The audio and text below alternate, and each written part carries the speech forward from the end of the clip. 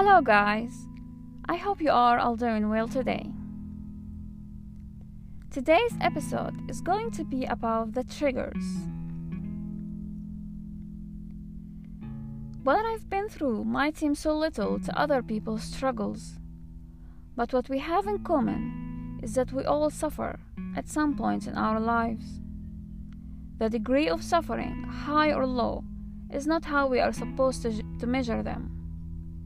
Tough or easy, we are not supposed to compare them to one another. We will be able to feel each other if we focus on what we have in common. We are all humans, sharing the same planet, breathing the same air, and without any classifications, we all go through struggles. Everyone does go through bad experiences. They often say that hard times make you stronger, teach you something about life, and shape who you are. Yet sometimes things can become unbearable. You don't actually get stronger, you become weaker. Being taught lesson the hard way and who you are became a massive mass of accumulations. Personally, I wanted to heal. I had the full potential to become or feel better, and I had to accept and let go. I taught myself how to start anew again. I went full speed. Though being aware of the thing that is missing in my life, I know I had to keep going before it's too late. Because if I thought about what I lack, I will not be able to move forward. I started to feel good again. I thought I was healed. Until the triggers hit me. I wasn't ready. I wasn't aware of the triggers that drove me back to the starting point. I began to feel the same negative feelings. Add to that, I became frustrated because I thought I have finally healed, with no ashes remained and no accumulations from the past. It turned out that I am not. I still can smell the ashes and feel the burden of these accumulations. It only happened when I exposed myself to the triggers. I felt limited because I can't always control them. They can hit me at any time. We all are familiar with the triggers.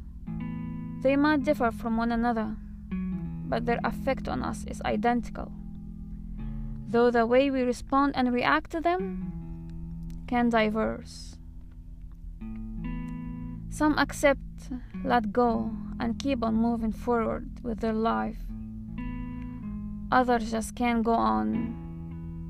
They might live in the sorrows of these triggers and these ashes, and make them unable to move on.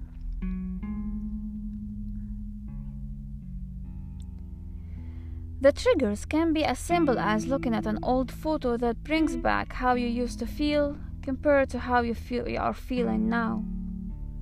A memory that can put your tears on your face.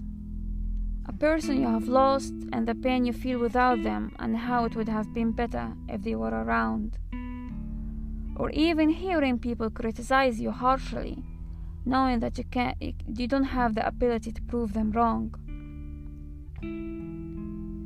All these triggers can leave doubt in yourself and make you smell the ashes again. Then you are left without knowing what you are supposed to feel, the pain or the spirit of moving on. It's not easy to handle nor untie yourself from these experiences. It takes effort. It takes running against the wind. It takes time. You might go 10 steps back after you have made a progress of a single step forward. You might lose control and break down. And that's okay. Because what we have to do is handling these feelings and thoughts second by second, one by one, and fighting through the windstorm, because it's the only options for us to survive. And that reminds me of a song of Linkin Park called Somewhere I Belong.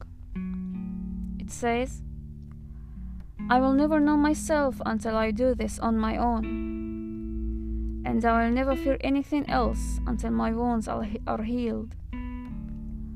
I will never be anything till I break away from me, and I will break away and find myself today.